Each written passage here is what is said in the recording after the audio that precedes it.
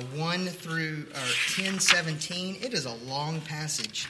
And I tried to figure out a way to break down this passage to make it smaller or maybe just read bits and pieces. But there's really just no way to do it because this whole section, as long as it is, really all fits together. I'm going to suspend what I normally do. I normally tell you a cute little introductory story, and then I give another slight introduction, and then I read the passage and I pray. This morning, here's what I'm going to do. I'm going to pray for us because this is, again, a long passage. We're going to need the Lord's help in just reading this passage this morning. And then I'm going to read it for us, and then we'll jump into the sermon. So let me pray for us, and we'll get started. Our great God and Father, we thank you for giving us your word. We thank you that your word is truth and that we can have life by it. And we also thank you, Lord, that you have breathed out all Scripture and that all of it is profitable and useful for correction and disciplining and righteousness and for calling us to faith in the Lord Jesus Christ. We do pray and ask that you would help us as we read this long passage of Scripture today, that we would see more and more of your glory by it, that we would understand what you're doing in the secret things and the hidden things. Lord, that you are always at work. Pray, Father, that you would help us to pay attention, help us to focus. I pray that you would take our deadened and hard and cold hearts and make them warm and alive to the things that you love and the things that you care about. Mostly, Father, I pray that we would get a greater glimpse of the work of the Lord Jesus Christ in his gospel for us this morning through this word. We pray it in Christ's name. Amen. So 1 Samuel chapter 9, starting at verse 3. Let me just remind you before I start. Last week we were given the introduction to Samuel, and he was a tall and handsome guy. Good looking, had all of the physical features that you want in one of your great leaders. You would elect him as your president just on his looks, and that's where the good stuff ends, right? Everything else that we read about Saul here actually sets him up to be a terrible leader. And I hope you see and delight in this story because it's a fun story, even as long as it is. So let me read this for you, starting at verse 3 of chapter 9 of 1 Samuel. Now the donkeys of Kish, Saul's father, were lost. So Kish said to Saul his son, "Take one of the young men with you, and arise, go and look for the donkeys." And he passed through the hill country of Ephraim, and he passed the land of Shalishah, but they did not find them. And they passed the land of Sha'alim, but they were not there. Then they passed the land of Benjamin, but they did not find them.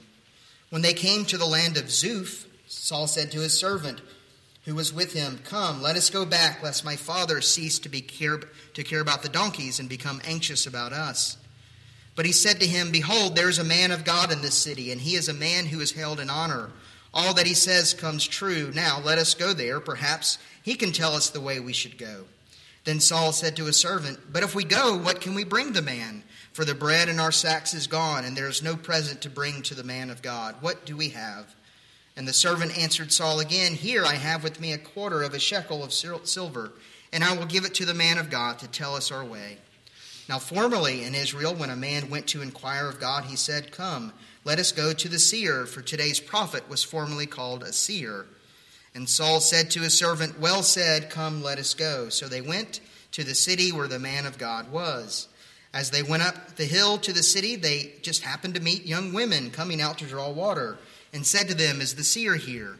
And they answered, "He is. Behold, he is just ahead of you. Hurry. He has come just now to the city because the people have a sacrifice today on the high place. As soon as you enter the city, you will find him before he goes up to the high place to eat. For the people will not eat till he comes, since he must bless the sacrifice. Afterward, those who are invited will eat. Now go up, for you will meet him immediately." So they went up to the city. As they were entering the city, they saw Samuel coming out toward them on his way to the high place.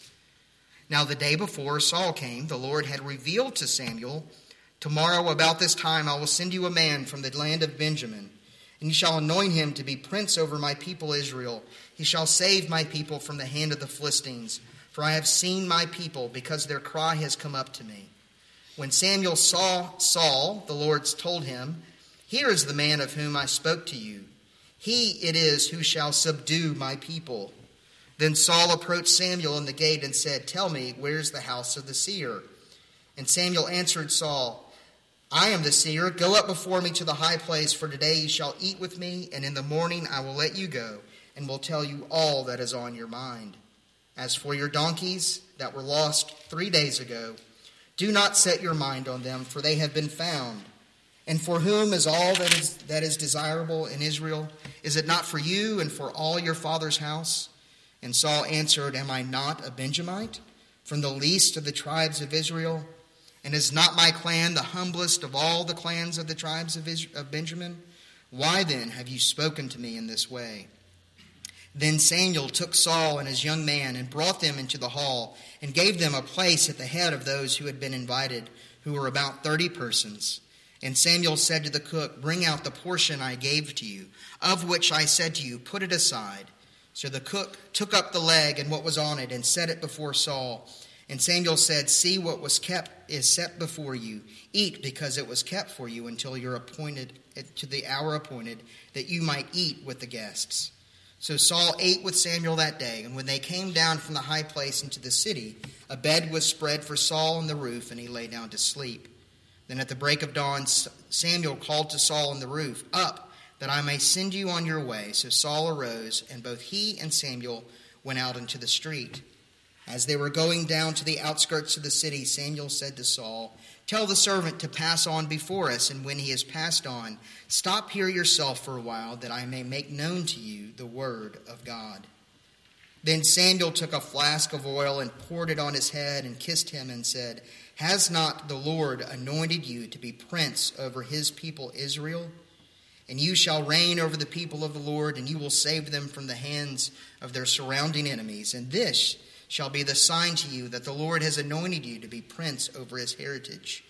When you depart from me today, you will meet 2 men of Rachel's tomb in the territory of Benjamin at Zelzah. And they will say to you, 'The donkeys that you went to seek are found. And now your father has ceased to care about the donkeys and is anxious about you, saying, What shall I do about my son?' Then you shall go on from there further and come to the oak of Tabor. 3 men going up to God at Bethel will meet you there, one carrying 3 young goats, another carrying 3 loaves of bread, and another carrying a skin of wine. And they will greet you and give you 2 loaves of bread, which you shall accept from their hand. After that you shall come to Gibeath Elohim, where there is a garrison of the Philistines, and there, as soon as you come to the city, you will meet a group of prophets coming down from the high place with harp, tambourine, flute, and lyre before them, prophesying. Then the Spirit of the Lord will rush upon you, and you will prophesy with them and be turned into another man. Now when these signs meet you, do what your hand finds to do, for God is with you. Then go down before me to Gilgal, and behold, I am coming to you to offer burnt offerings and to sacrifice peace offerings. 7 days you shall wait until I come to you and show you what you shall do."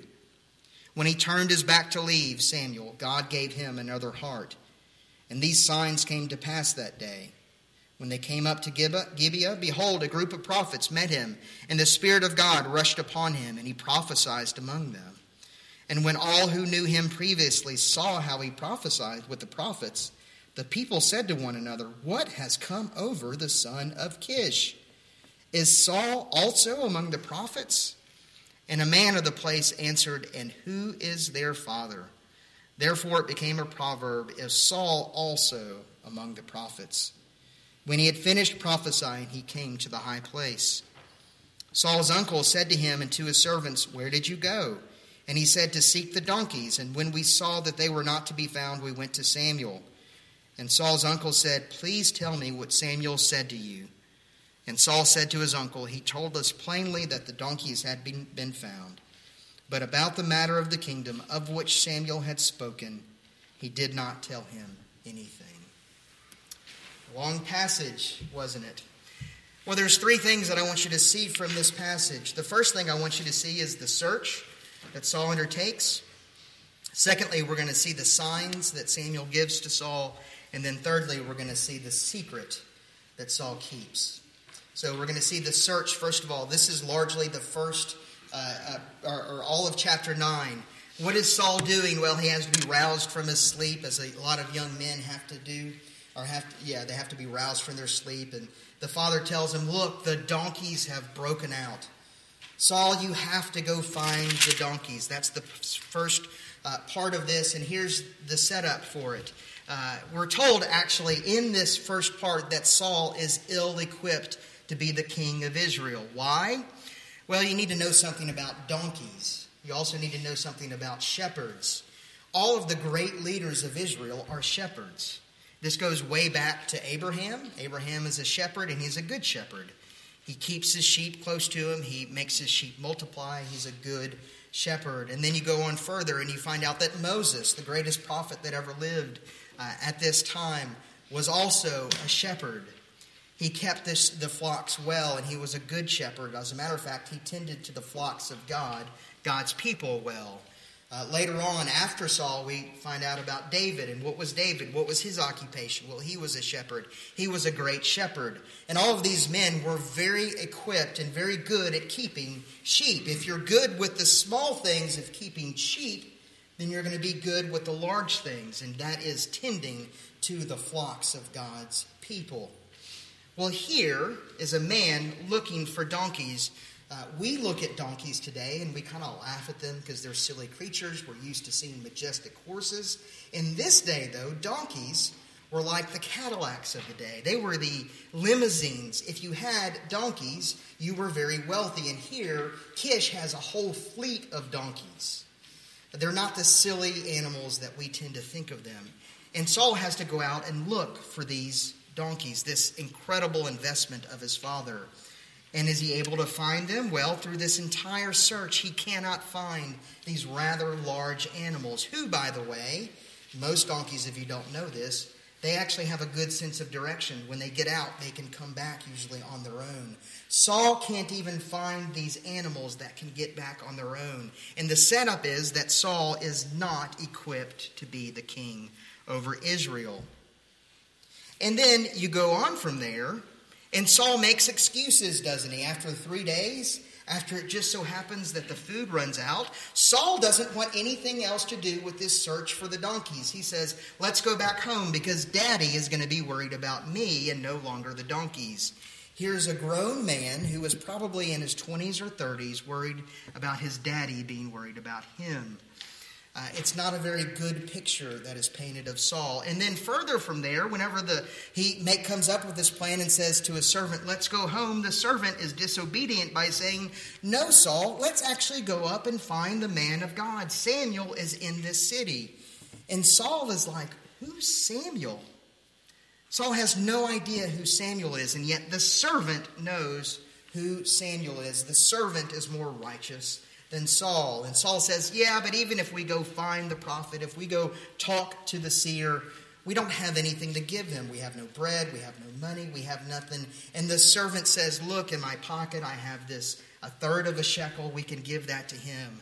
So even the servant is prepared to meet the prophet, and Saul is not.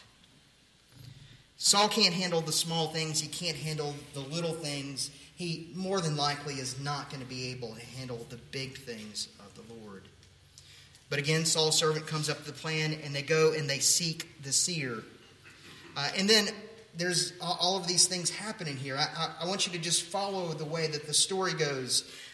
They just so happen to run across this city where Samuel just so happens to be. And then as they enter the city, they just so happen to run across these faithful women who are not overcome and overwhelmed with Saul and his good looks, but they care more about Samuel being in town. And they encourage Samuel to hurry and go quick because they're going to miss Samuel if they don't go to him quickly. So they just so happen to run across some godly young women.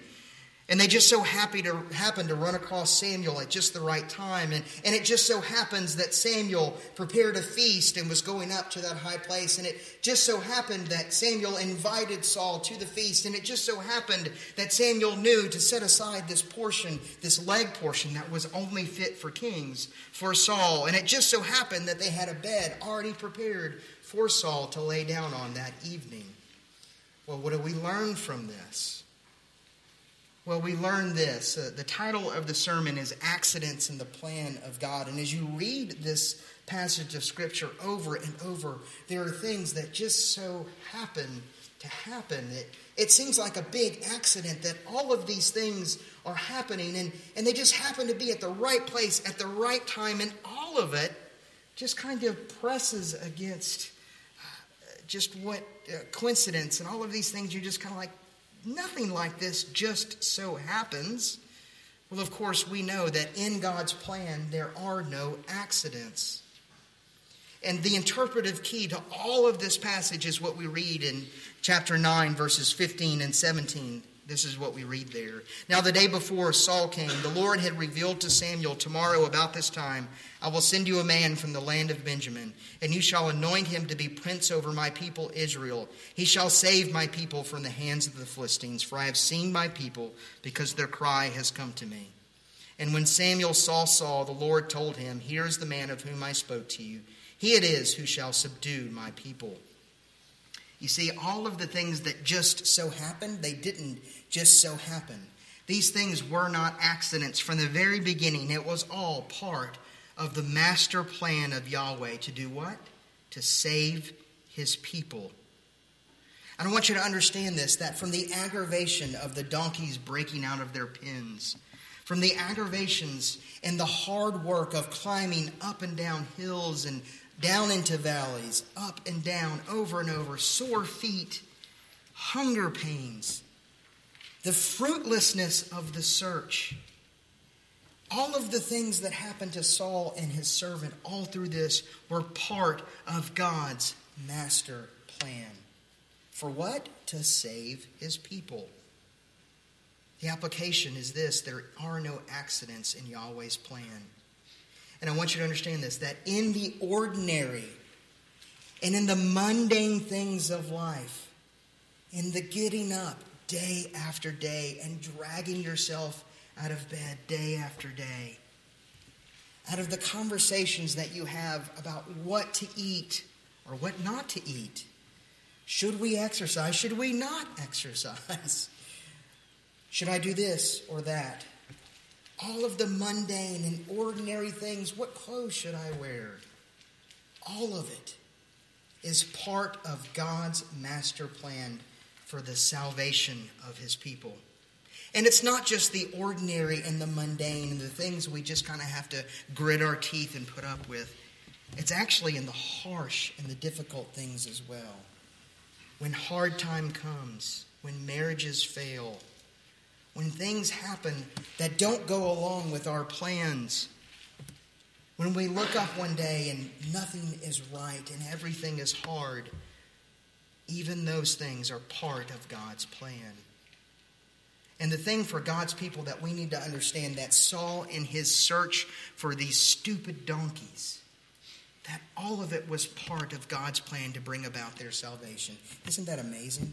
Isn't it amazing that every little piece and part of the puzzle of your life is part of God's plan to do you good and not evil? That is an amazing thing for you to hear. Some of you here this morning are grieved over things in your life, and your life is very difficult.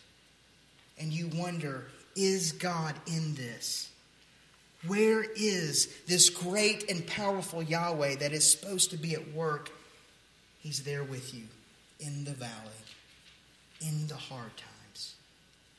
Some of you are just bored with life. Guess what? That boredom is part of God's plan. All of it, because there are no accidents in God's plan.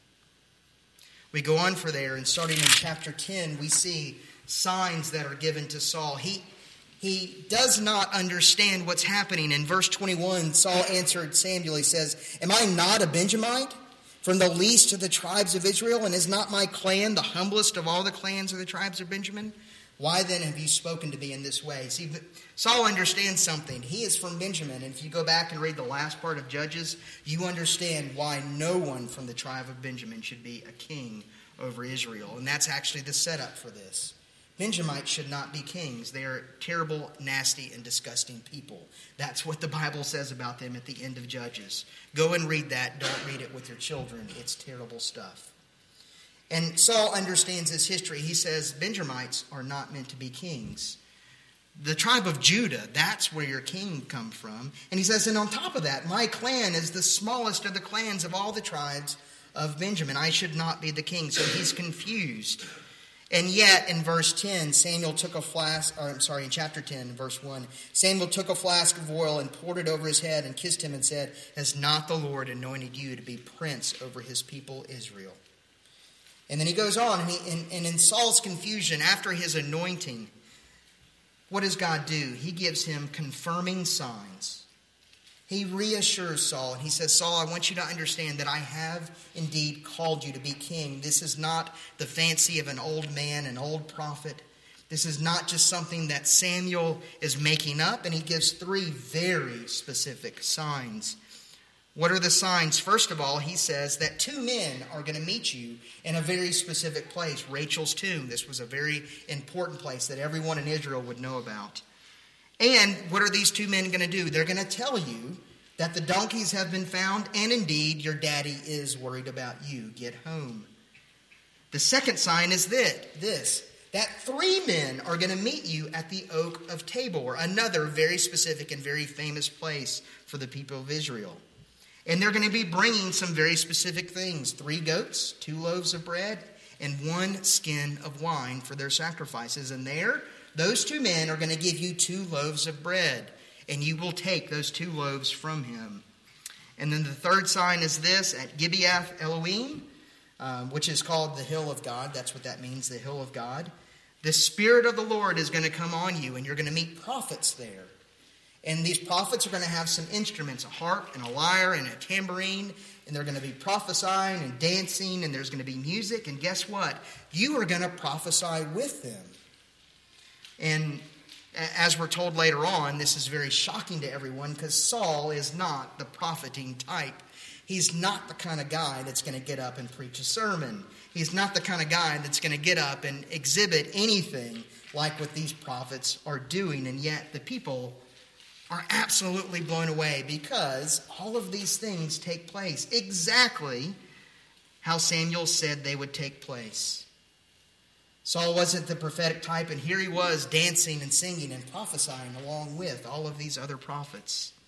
And everyone was in shock by Saul's behavior up to the point where they made a proverb. Is Saul also among the prophets? Dale Ralph Davis says that this means that the people says, it's kind of like saying this, will wonders never cease? Well, all of these things, these signs that God gives to Saul, what's the application to us? I think there are 2 applications very quickly. That when God calls us, he always equips us to that calling. Saul is not naturally given and naturally able to lead the people of Israel. He isn't disposed to doing these things naturally. But God has called Saul to be the king over his people. And God gives Saul the ability to do the things that he needs to do by giving him, in this moment, his spirit. I don't think this means that Saul was converted. I don't think it means that he all of a sudden was a Christian. There's other things involved with this, but it does mean that the Lord equips Saul to be the king. What about for us? Well, when the Lord calls you to do something, he always equips you to that calling.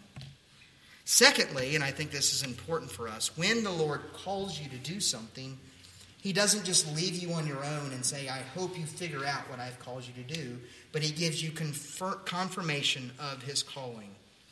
You and I are never asked in the Scriptures to make a blind leap of faith and simply just jump and hope that the Lord catches us.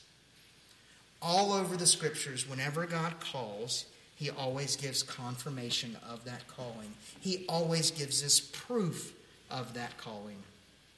Furthermore, as Christians, you understand this, that we do not believe upon the Lord Jesus Christ simply because we want it to be true and we well up that desire inside of ourselves.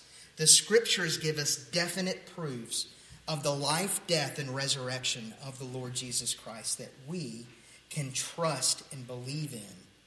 We do not simply believe this book because we hope it to be true and we just want it to be true, and so we believe it. We believe it because it is objectively true, and all of these things happened in history and time and space. The Lord does not ask us to simply make a blind leap of faith, but he gives us confirmation of his calling. Finally, and very quickly, we see the king's secret in verses 14 and 16 of chapter 10. Saul goes back and he meets his uncle, and his uncle says, "Where have you been?" Right? The donkeys have been home. What happened to you? And Saul says, "Well, we couldn't find the donkeys, and so we went and saw Samuel." And Saul's uncle wants to know, well, what did Samuel say? Anytime you met somebody as important as Samuel, you want to know what he says. But here's the interesting thing. We expect here that Saul is going to tell his uncle, well, he said that the donkeys had been found and I'm going to be the king of Israel. But he doesn't say that. We're actually told, verse 16, and Saul said to his uncle, he told this plainly that the donkeys had been found, but about the matter of the kingdom of which Samuel had spoken, he did not tell him anything. We end on a strange note. Israel has a king.